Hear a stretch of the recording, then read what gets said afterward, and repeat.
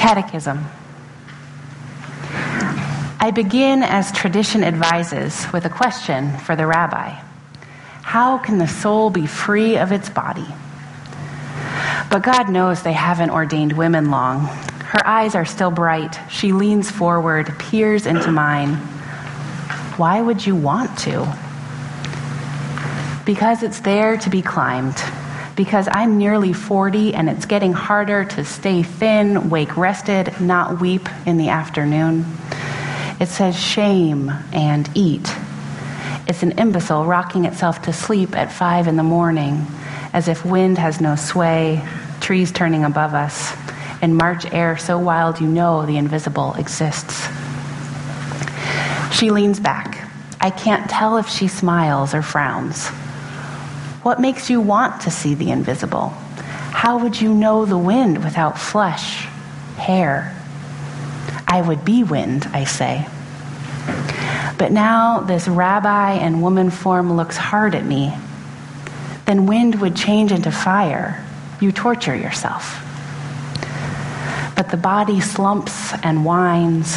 It's a dog, I say. Her ears prick up. I know what she's thinking. So feed it, she smiles. Let it keep you warm. At night, when its legs twitch, when a sound breaks from its throat and wakes you, listen.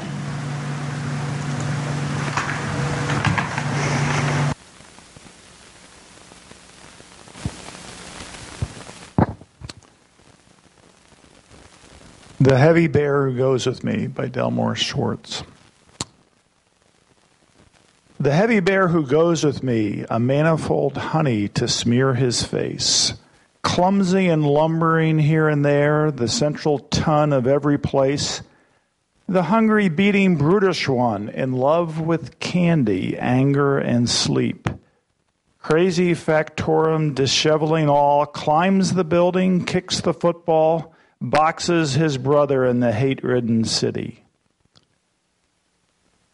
Breathing at my side, that heavy animal, that heavy bear who sleeps with me, howls in his sleep for a world of sugar, a sweetness intimate as the water's clasp, howls in his sleep because the tight rope trembles and shows the darkness beneath. The strutting show-off is terrified, dressed in his dress suit, bulging his pants, trembles to think that his quivering meat must finally wince to nothing at all. That inescapable animal walks with me, has followed me since the black womb held, moves where I move, distorting my gesture, a caricature, a swollen shadow, a stupid clown of the spirit's motive, perplexes and affronts with his own darkness, the secret life of belly and bone. Opaque, too near, my private yet unknown, stretches to embrace the very dear with whom I would walk without him near, touches her grossly, although a word would bare my heart and make me clear. Stumbles, flounders, and strives to be fed, dragging me with him in his mouthing care.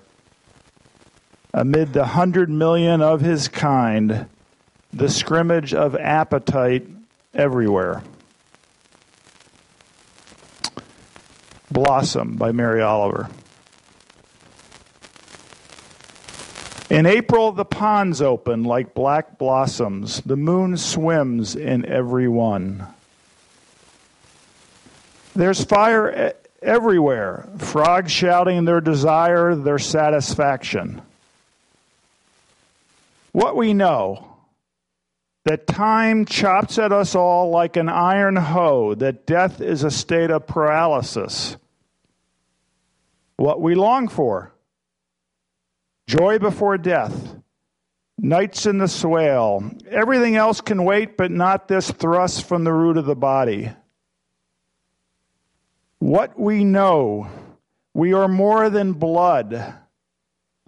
We are more than our hunger, and yet we belong to the moon. And when the ponds open, When the burning begins, the most thoughtful among us dreams of hurrying down into the black petals, into the fire, into the night where time lies shattered into the body of another.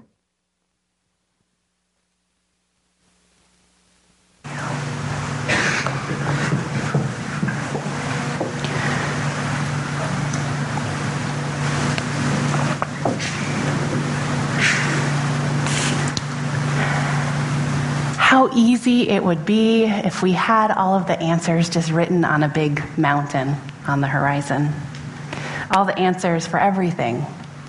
But that is not the world we have. We get to muddle through, asking one another, turning to the teachings of science, turning to wisdom traditions, and looking inward to find the answers we seek to all questions big and small. Today, as we approach what I've heard called the winter eating season, I'm preaching on gluttony and related topics as part of our worship series on the 7 deadly sins and the 7 heavenly virtues. I don't believe that the holy is up there pulling strings in particular ways, but I have to tell you that whatever higher power might exist has quite a sense of humor. Because this week, I was struck down with some food poisoning and was trying to write this sermon as I recovered when I didn't want to do anything that had to do with food. And here I was, giving it care and thought. So food is hard for many of us. It can be a source of power and pain. And many of us have complicated, contradictory relationships with food that's wrapped up in the complicated, contradictory relationships we have with our bodies. We have been told by the world and by people we trust that if parts of our bodies were bigger or smaller, or there were less of us or more of us, or something, if we were different in some way, we'd be more worthy of love. We'd matter more. We'd be more important. And so many of us have internalized at least some of those voices and now repeat them in our internal monologue.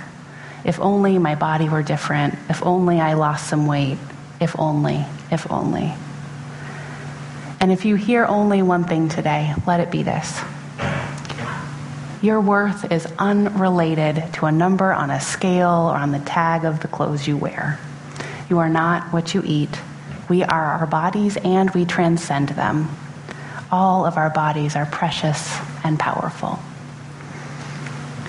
And as I talk about gluttony, I'm not going to tell you to eat this or eat that. Nutrition science is trying to answer those questions for us, and I have no particular insight. And I share reading all the headlines that tell you this week butter is good, and next week it's bad, and this week you're supposed to drink wine, and next week you're not. Because nutrition science is really, really difficult.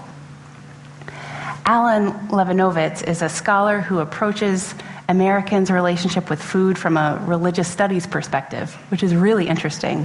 And he writes about how hard nutrition science is to do well, and how we're always seeing these studies that contradict each other. He writes, "The problem here is that running a few studies doesn't prove or conclusively show anything. Good nutrition science depends on the long, slow accumulation of data over many, many studies, something scientists themselves know very well. And they are highly skeptical, or should be, of single studies, in part thanks to a celebrated paper by Stanford professor John P.A. Ioannidis, which is entitled, 'Why Most Published Research Findings Are False.' His conclusion, summarized in the title, explains what's really happening with the steady stream of scientific reversals on butter, wine, whatever food appears in the latest headline. In truth, there are no reversals because nothing was ever established in the first place. And paradoxically, our faith in science makes it difficult to identify and dismiss lies about nutrition. Food seems like it should be simple to study. If we can put a man on the moon, transplant a heart, manipulate DNA, then surely we can unpack the relationship between eating vegetables and living longer. There's no obvious difficulty, and figuring out if wine decreases the risk of heart disease or if red meat increases the risk of colon cancer. Just look at the people who drink wine or eat red meat and compare them to those who don't. It should be easy. But in fact, there's probably no branch of medicine more difficult or complicated than nutrition science. The complexity that plays out in the endless controversies about what and how much we should eat. High-quality studies of dietary practices are incredibly hard to design. How do you make up a placebo piece of meat for your control group? Studies on the effects of diet and lifestyle in large populations are no less difficult. They depend on recollection and self-reporting, which is notoriously unreliable. And even if that data were accurate, well, you can just tweak an equation, exclude a set of data points, isolate a different factor, and suddenly vegetarianism goes from increasing longevity to decreasing bone density. So science doesn't really have good advice about what we should be eating. And the question that I want to explore is, how can food be a source of joy and connection in our lives? How can we use food to promote and live our values? And how can we feel more at home in our bodies and in the world? So if we can't trust the nutrition scientists, at least not fully, who can we trust? There aren't any magical diets out there, but there is advice on how to approach food in healthy and life-giving ways. One resource is the American Academy of Pediatrics. Earlier this fall, this professional group released guidelines for how to help children and adolescents avoid eating disorders, other unhealthy practices, and I would add the pain of not feeling worthy in this world. And while these guidelines are for young people, I believe we can all try them. The first guideline is no diets. The more a person diets, the more likely they are to develop unhealthy eating habits or disordered eating. When a person diets, so much energy and attention and power is given to food, and it becomes a place to play out power and control in our lives. And that's especially happens if other parts of life feel uncontrollable. So being mindful of food, eating when one is hungry and not when one isn't, and trying generally to eat a wide variety of foods is a much better path than diet and strict restrictions. The second guideline is to have family meals. It is important for us to eat together with our families and others that we love, to have food be a source of community and connection, as well as physical nourishment. The third guideline is no weight talk. This is hard for many of us. So many of us, especially those of us who are socialized as women, we're taught that when someone loses weight, you compliment them on it, because that is a good thing that they've done. And amongst ourselves, we complain about how if we lost a few pounds, things would be different. And children and others hear this, and it teaches them that weight matters a lot, that it's something to fret over, that it's something to monitor. And weight talk, even when it's meant as a compliment, contributes to unhealthy relationships to food in our bodies. So it's better for ourselves and for our children to talk about health rather than weight. And this is really hard. Ever since I heard this guideline, I've tried to take this out of my vocabulary, and I've really been struggling. It's so ingrained in our culture that this is something we talk to each other about. And the final related guideline is to avoid weight-related teasing. This sort of teasing is often meant with love and affection, and intentions might be positive and loving, but we know that intention is not impact. Our intentions do not determine if our actions are hurtful. Weight-related teasing, again, reinforces that the size of our bodies are worthy of our attention and constant monitoring and are what matter. It, again, is tied to an increase in unhealthy practices. Food is a powerful force in our lives. We need it to survive. And it can too easily become a source of pain, disorder, and illness. Food is also a realm where we can enact our deeply held values.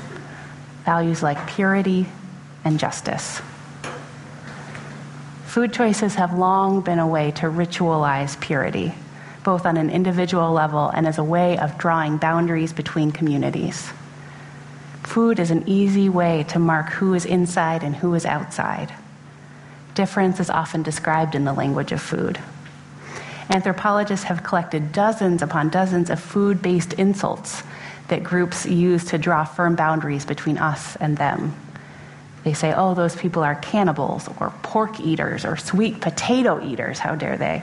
Turtle eaters, frog eaters, locust eaters, even elephant eaters. We describe who is foreign by highlighting how their food practices are different than ours. Additionally, almost every wisdom tradition has rules about what is acceptable to eat. Hindus don't eat beef. Catholics traditionally avoided meat on Fridays. Muslims follow halal dietary practices, and Jews keep kosher. And many of these rules have served historically to draw boundaries between who is part of a group and who is not. As dietary laws can require a lot of care and attention and can make it very hard to share a meal with someone who doesn't practice as you do. And there's some real strength in that it's one way to preserve a community in the face of overwhelming oppression and pressure to assimilate. And it separates us. We also enact personal notions of purity in how we eat. There are, of course, people who avoid gluten or peanuts or so many other things out of medical necessity. Their diet needs to be pure of allergens or irritants for them to exist in this world. And I'm not talking about that, but about the things we avoid to help us feel pure and moral. I have lived this. For about 2 years in my early adulthood, I stopped eating apples. I'd spent a few summers with farm workers in central Washington state, and I saw the really heartbreaking conditions that a lot of them were living in. People who harvested apples, cherries, hops, and other fruits and vegetables. And every time I ate an apple, I was reminded of the people sick from overexposure to pesticides and people living in makeshift camps because there was no housing. And so I stopped eating apples, so I wouldn't have to be reminded of the people who are suffering so I could eat. I distanced myself and purified myself of that issue. And it took me an embarrassingly long amount of time to realize that my actions didn't actually help anyone. It just separated me from that issue. I wasn't motivated by compassion, but by my own sense of purity. My decisions to not eat apples didn't improve farm workers' living conditions. It just made it so I didn't have to think about them. Confusing compassion and purity is a trap that those of us who live in privilege have to be wary of. Not eating apples was not compassion. It was an attempt to free myself from that contaminant posed by being in relationship with people who were suffering so I could eat. And separating ourselves from other suffering and alleviating other suffering are not the same things. There are, however, ways to use our personal food choices to make our values real in the world. And unlike my avoidance of apples, there are efforts that are organized and have real impact and actually make a difference in the world.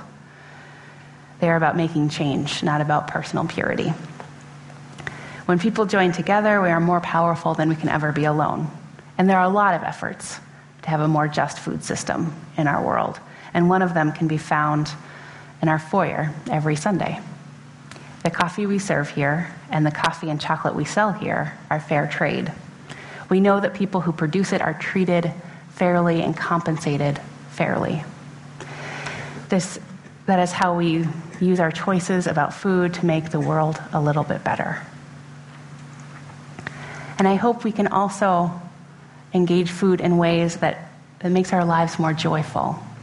We can remember that we are not what we eat. We are more than that. Our bodies are precious and powerful and do not determine our worth as humans. We can nourish our bodies and experience joy. So as the winter eating season commences, I want you to remember that our bodies are precious and powerful and to find nourishment and joy in what you eat.